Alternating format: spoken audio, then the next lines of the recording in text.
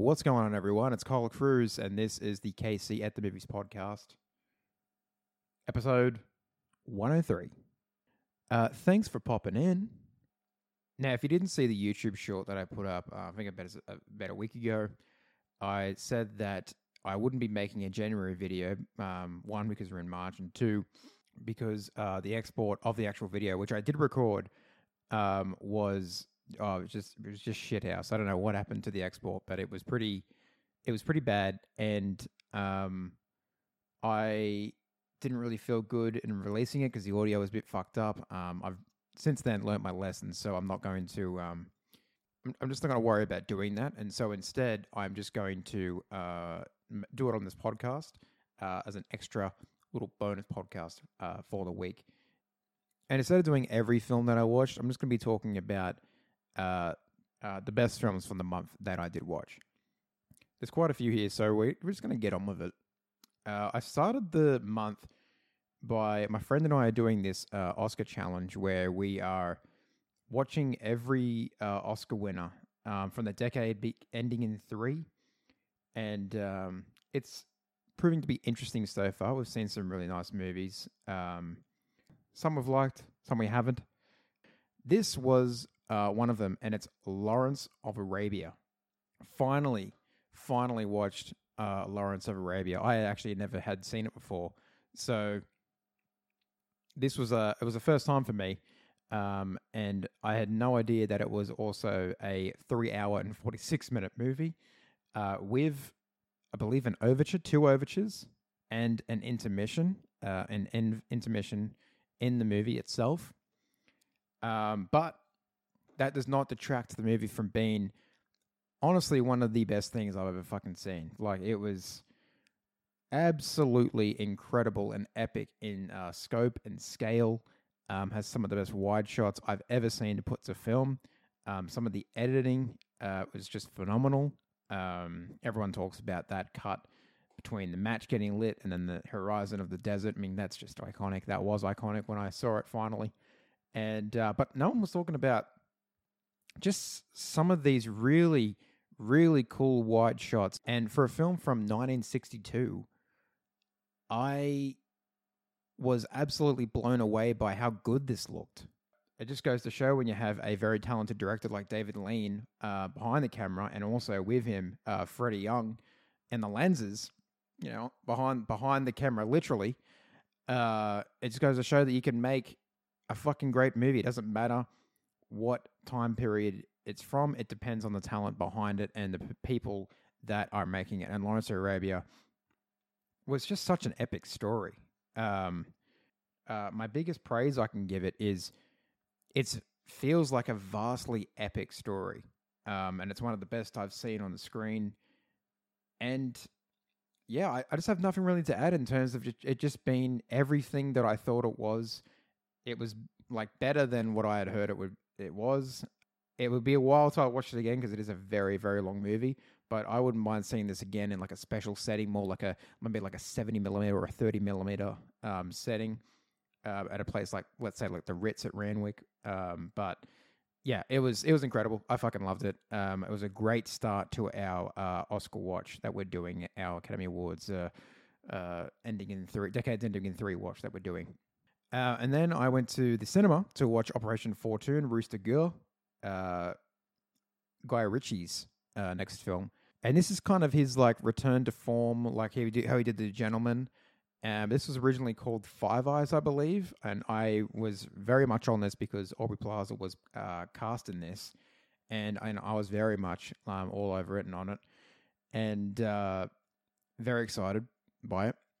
And then it was getting pushed, and yeah, it did get hit by the pandemic and COVID, and that really fucked up its release schedule. And I mean, I don't think it's even out in America yet. I think it's coming out in America like now.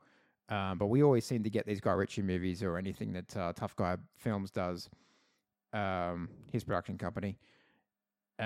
First, we always get it like a couple of months before America, which is like, a great change from us getting it fucking two months later. Enough about the release schedule, though. What did I think of the film? I thought the film was pretty fun. I really liked the team that they had. It gave me a lot of Archer vibes. Archer, like the FX animated show. It gave me a lot of like that vibes. I really liked the team that was put together. Carrie Always was a great little. He was a great boss. He had some funny lines as well. I loved Aubrey Plaza and her role as well. And yeah, I just really liked the team, and I would probably watch another movie with these guys. The only thing I didn't really didn't really think it worked was, and this is no offense against Josh Hartnett. Those Josh Hartnett fans out there, don't kill me when I say this. But I just think that he was a bit miscast. I think, and as much as this sounds like a very safe pick, but I think it really would have fucking worked. Instead of Channing Tatum coming back for like The Lost City, for example, it would be cool if this was like, this like role was like kept under wraps, and Channing Tatum like returned in this movie playing himself. Maybe that would have been.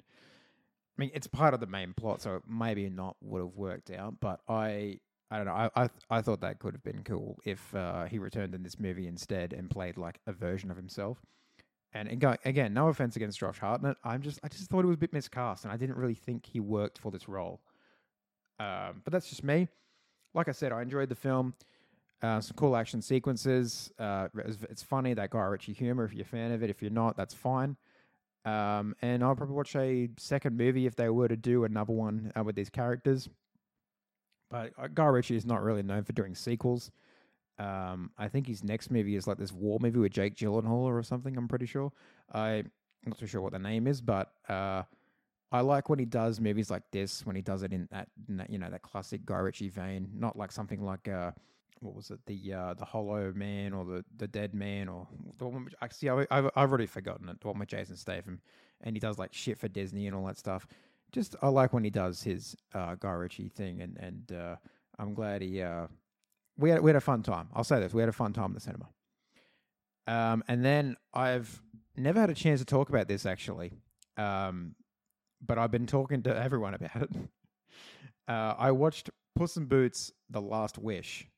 The animated film that everyone was raving about last year, along with Marcel the Shell Shoes on and Pinocchio as well. But this was the one that everyone was raving about because they didn't really see this happening. They didn't really see this coming. That Puss in Boots was going to be one of the best movies of the year. A Puss in Boots sequel was going to be one of the best movies of the year. I did not see it coming. And then I watched it on my own. And then I watched it for myself. And I was like, oh my fucking God, they're right. Like, this is fucking incredible, man. Like, this is amazing. Like, story, animation. Look, animation's fantastic. And I can sing praises and songs about the animation all days of the week. It's like very much inspired by films like Spider-Verse, and look, that's not going to be a new word for everyone or a new phrase. People have been using that comparison a lot with this film, but it's not just that. It uses a lot of different animation styles, especially during the action sequences, which are absolutely phenomenal, by the way, and so well drawn and choreographed. The wolf played by Wagner Moura, yes. I'm a fan. I'm a fan of that wolf. Every time you heard that whistle, it was shit's about to go down. Like hell yeah. But I also really like the story with Puss in this movie as well. Perrito is a very cute side character, but the story with him and Perrito and Kitty Softpaws, especially the whole theme of legacy. With Puss, and I guess the philosophy of the 9 lives that he has and not to waste them. Well, he really has only got 1 life left because that's what the film is about. The plot is about him finding this wishing star so he could wish for his 9 lives back, or wish for an extra life. But the journey that Puss goes on for in the film is just something I would never expect from DreamWorks, and especially expect from a Puss in Boots movie, because I watched the original before I watched this one, and I you know, it's kind of mid. Like I watched it and I was kind of like, okay, yeah, there's some fun stuff in there, but it just does just feel like a spin-off to, you know, the Shrek movies. And then I watched Puss in Boots: The Last Wish, and I'm like, who the fuck? What? What did they do at DreamWorks to make this happen? Were they like, was everyone just on LSD that day, or did everyone just have like a hat they tossed around? My friend said it best. It sounds like they had a hat with like all their properties in the hat, and they said, "All right, we need to choose one movie that we're going to go off tits with. We're gonna choose one movie or one IP that we own that we're just going to go completely off tits with animation wise and fucking work our hardest on and put effort into it and make it amazing." And then the fucking paper said Puss in Boots, and and then that's what happened. Off tits, they did. Off tits. Crazy. Absolutely crazy. Went bananas with this shit. If you haven't seen Puss in Boots: The Last Wish yet, what are you doing? What are you doing listening to this? Get in the car. Or you probably can't see it in cinemas anymore. It's probably not playing anymore. But, I don't know. Go to your TV. Find the rental programs that that you've got, the rental channels. I'm not saying programs like an old man. Rental channels, rental apps. And get that shit. Download Puss in Boots: The Last Wish. And I'm telling you, you will not waste the next 90 minutes of your life. You will not waste it. I kind of want them to not make a sequel. I kind of don't want a sequel to this one, and I kind of just want this to be a one-off and like have this like really weird kind of follow-up to this like really mid spin-off, and then just have this fucking amazing animated film that's been nominated for an Academy Award, for fuck's sake. Wow. Absolutely unprecedented. I would never have seen it coming. And goddamn, I love being so pleasantly surprised by something like this. So yeah, go see it. I reckon definitely big recommendations for Puss in Boots: The Last Wish. And then on the other animation side, I watched Marcel the Shell with Shoes on. I went and saw this. This was playing at the Ritz. I just mentioned the Ritz before Randwick. This was playing at the Ritz, and recently in February, I also did a movie night with Marcel the Shell with Shoes on. So having seen it twice now, I could have said that this would have been on my recommendations, or rather my honorable mentions from last year. Probably not my top 10. That's probably staying solid still, but Marcel would have been in the honorable mentions as well. I mean, as well as fucking Puss in Boots. Puss in Boots might have actually been in the top 10. Let's be honest here. But Marcel, the Shell with Shoes on. Wow. What a great, wholesome film. Great, wholesome film. So well animated. Very fucking funny. Holy shit, it was funny. I've never... one of the funniest movies I saw, if I were to see it again last year, that would have been one of the funniest movies I did see last year.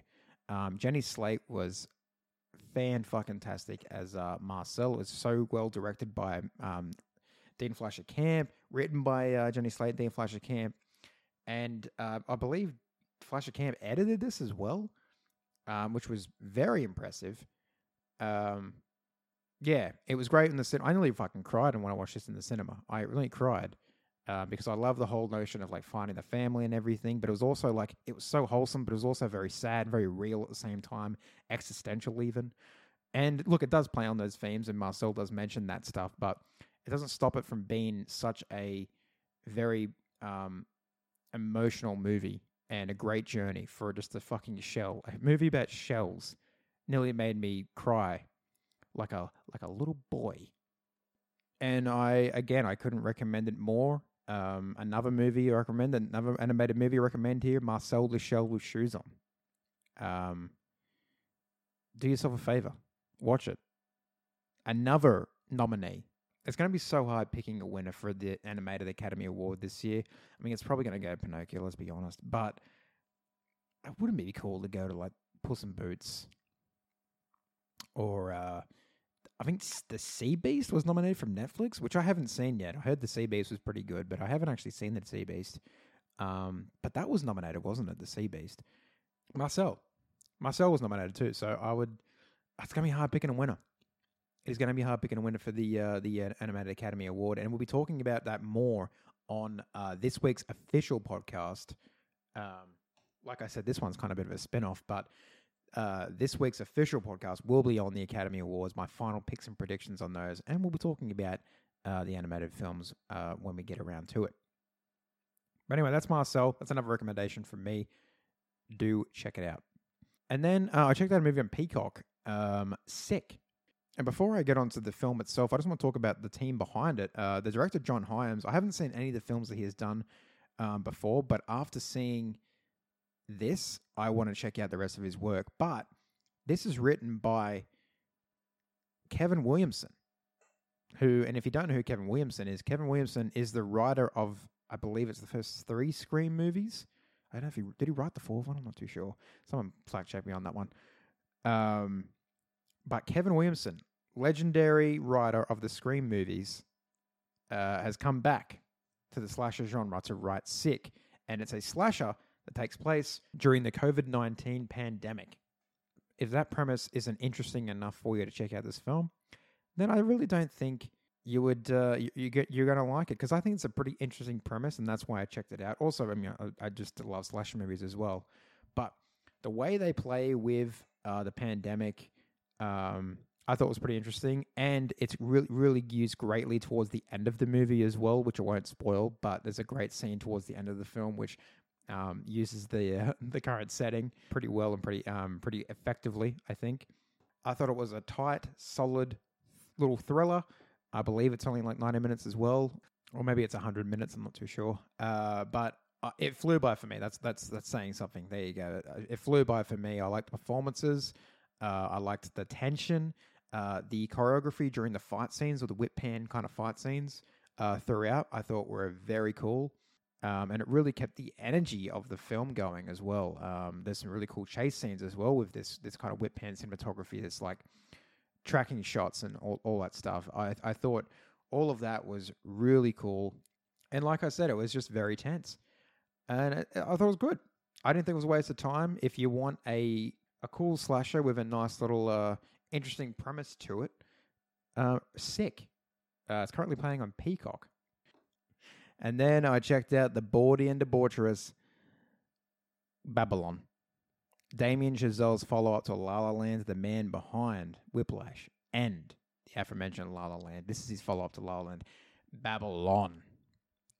This was actually in my, if you've been listening to the podcast, this was in my top 10 anticipated for 2022, I think.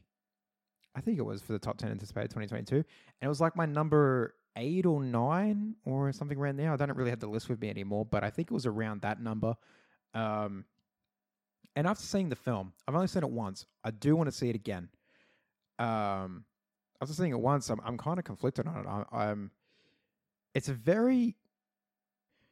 film with a lot, and there's a lot going on. Within the first 30 minutes of the film, so much has happened that I won't spoil. So much has come out of people's bodies. So much things have happened. So much things have come out of people's bodies. And that's in the first 30 minutes, like I said. And then you have another 2.5 hours, because this thing is 3 hours and 9 minutes long.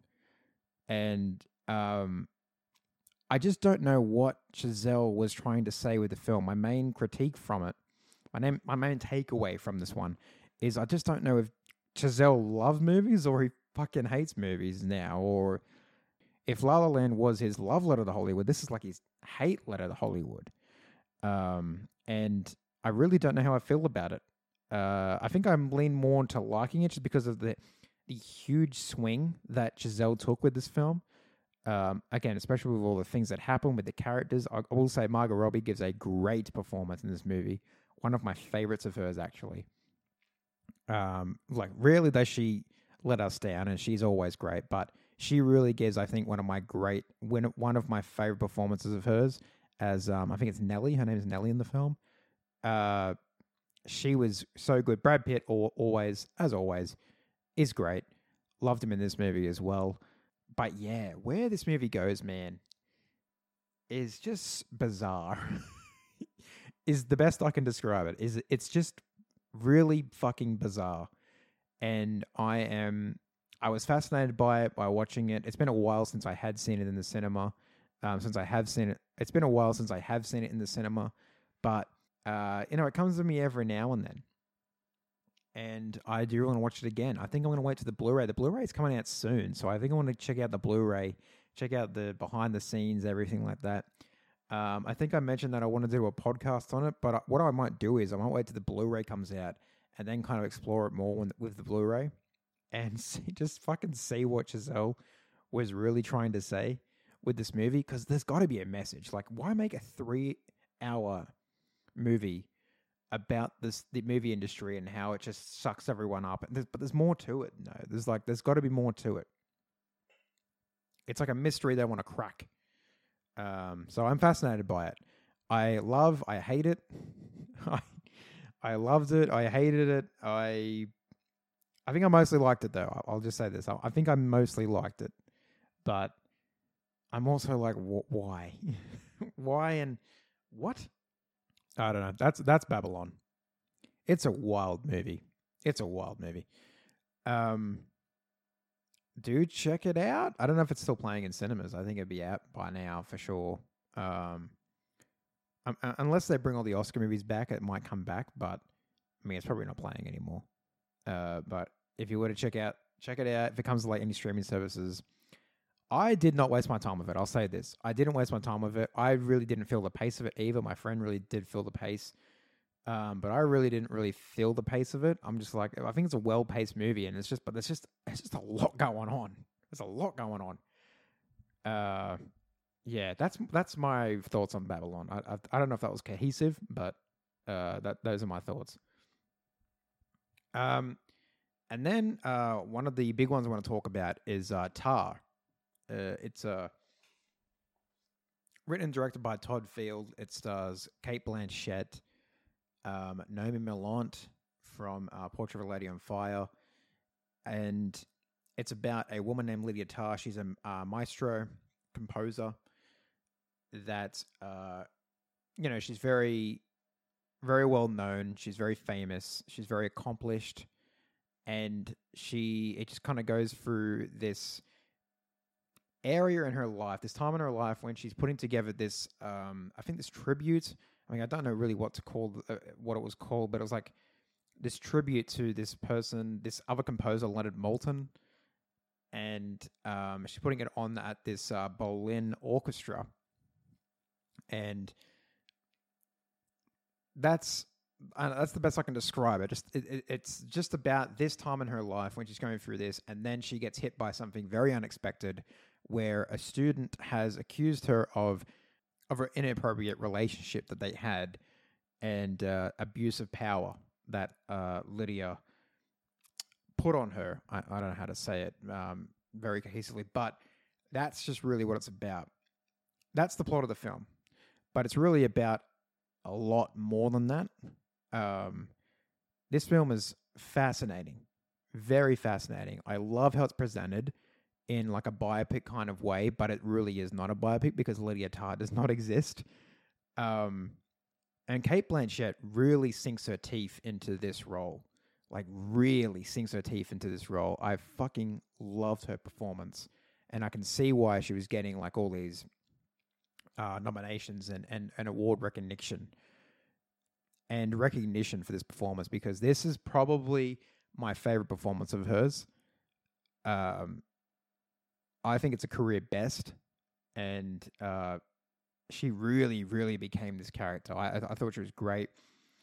Not only was she just effective in the way that she dramatically plays Lydia, but her vulnerability as Lydia as well was just so fascinating to watch. I mean, we can talk about Apartment for Sale, that scene. We can talk about the scene where they're trying to sell the house and everything, which takes place right before the Apartment for Sale scene. And just everything that goes on inside her mind. It's so fascinating to see Lydia, like, her mind tick during this film. And we can talk about the opening scene with the New Yorker interview. And the way Blanchett does that whole entire monologue. was just fantastic. Was just wow. It was fantastic to see. I unfortunately only got to see this on digital at first because we didn't get this until the end of January. So when it finally came out in Australian cinemas, I had to go. I knew I had to go and really get into this movie because this is also like a very long film as well, about almost 2.5 hours long. And there's just a lot going on. There's a lot going on in the film. And it's so beautifully shot by Florian Hofmeister, who's been nominated for an Academy Award coming Monday at the Oscars. And I don't know, I for one think he should get it. Yeah, there's some really nice looking movies in that category, but I just think Florian has done a bang up job with Tar and Todd Field's direction, man. Like the Juilliard class scene, how that's shot, how that's edited. Really, there's really no edit because it's just a fucking amazing one take. There's so many beautiful and amazing long takes in this movie, but that does not discount the editing in this film, because the second time I went to see this in the cinema was when I really noticed Monica Willis's editing, especially during the first half of the film. She really knows when to let scenes really breathe, and the montages are just ace, especially the one, I think it was in the first 15 minutes of the movie. If it's either during the New York interview, where it cross-cuts from that to the montage, or when she's setting up everything before she goes to the Berlin Orchestra. It's just like, oh man, it's such a nice package. And I don't know, it really got me in a certain way. Because I'm like nothing like Lydia, but being a creative person and having those struggles that she had, internal struggles, mental struggles that she has with herself, I have that on the daily, and it's not fun. And you want to prove yourself more and more. When you make something, you want to make the thing that beats that other thing. How are you going to top yourself? That's a constant question I think with people like Lydia, like myself and others who are fellow creatives. And again, I'm not saying I'm on her level, but creatives like myself, I tend to ask myself that question about, like, okay, how am I going to do this better? How this is not good enough. There's a lot of imposter syndrome involved as well, which is, again, fun. But not really. But I always ask myself, I'm like, how am I going to top this? How am I going to make this even better? How is this going to be? I'm always asking myself, like, oh, is that the best I can do? Okay, what is the next thing I can do? Let's make that the best thing. And then you just constantly have to top yourself every now and then. It's like I said, it's a fun thought process. But that's just how it is. And I think I really understood that with Lydia Tarr, and with the end of the film as well, when all that, I don't want to spoil it, but like all that stuff goes down and how it's resolved. Again, I'm not nowhere near that in terms of being that kind of person. Wouldn't say I'm like destructive towards others, but I don't know. I kind of sympathized with what she was going through. So I really I don't know. It was weird. It was really weird. I connected a lot with this character, and I hadn't had that experience at all last year. I had that experience with characters and with stories and all that, but one singular character. This is why I wish I saw Ty last year, but again, we didn't get it. But one singular character that I understood on like almost like a cellular level, but again, which I wanted to know more about because I was so fascinated by the character and by the way she was written as well. Yeah, I think I was just blown away. I was just absolutely blown away by this movie. It might have been in my top 5 if I were to watch this last year, it might have been in my top 5. But if that doesn't give you a recommendation of this film, there it is. That's your recommendation to see Tar, to see Cate Blanchett. As much as I love Michelle Yeoh and her performance in Everything Ever All at Once, I would like Cate to take it, really. That would be my pick. But I'd be happy if any of those ladies took it, to be honest. But Cate would probably be my pick for because she was definitely the best female performance that I saw from the movies that got released last year. And Tar, seeing it again, made it even better. I got to get the Blu-ray. And I'm saying that getting old. That's getting old, but I got to get the Blu-ray.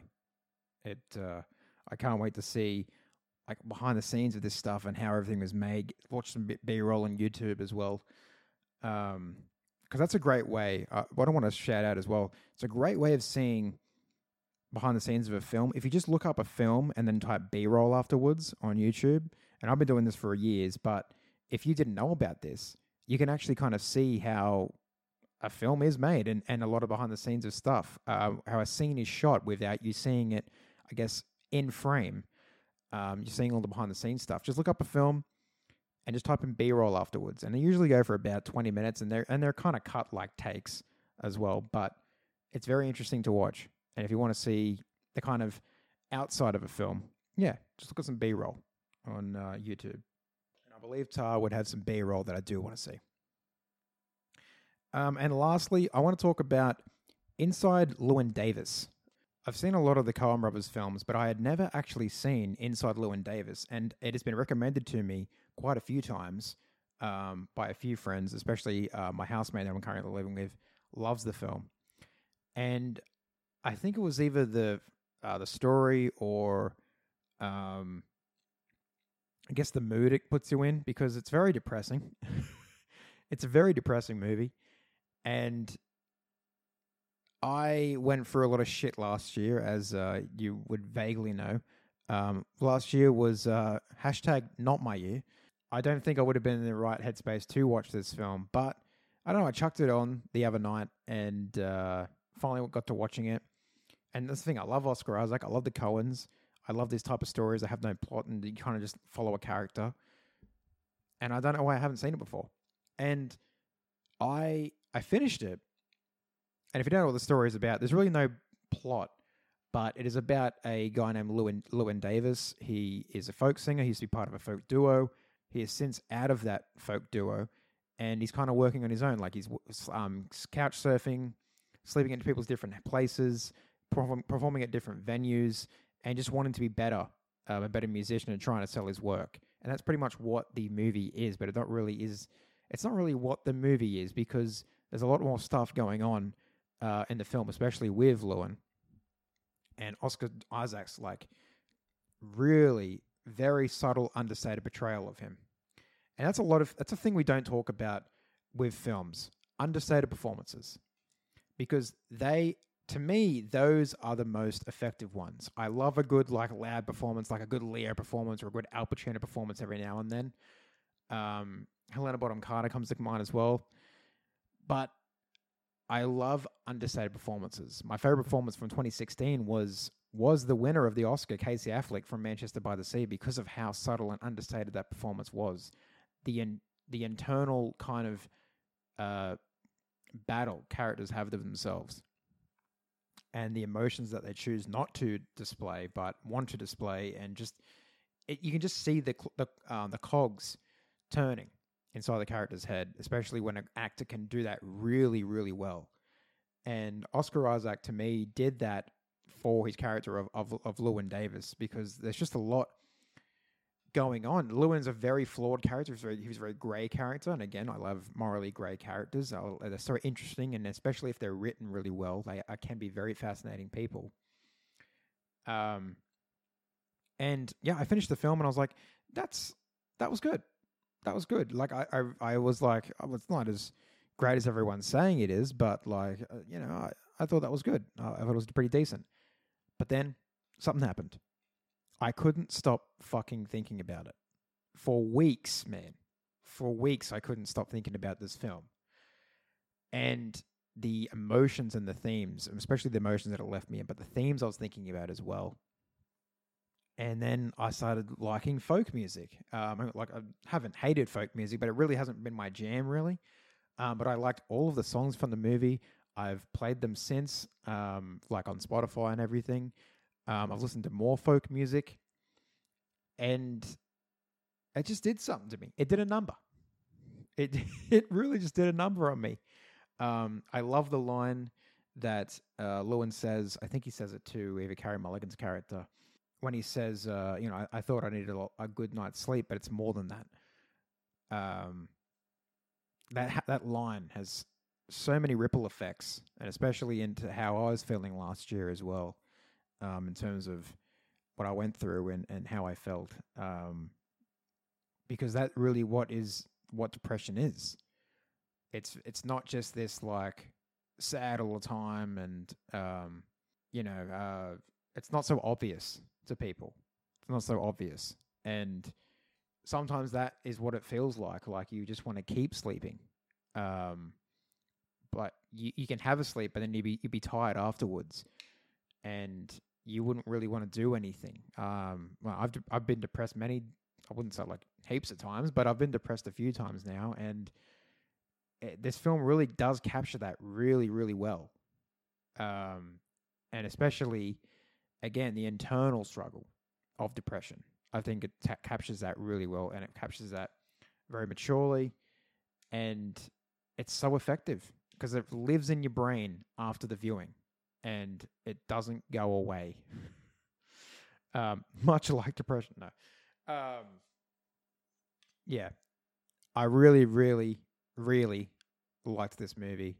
Like I said, I couldn't stop thinking about it.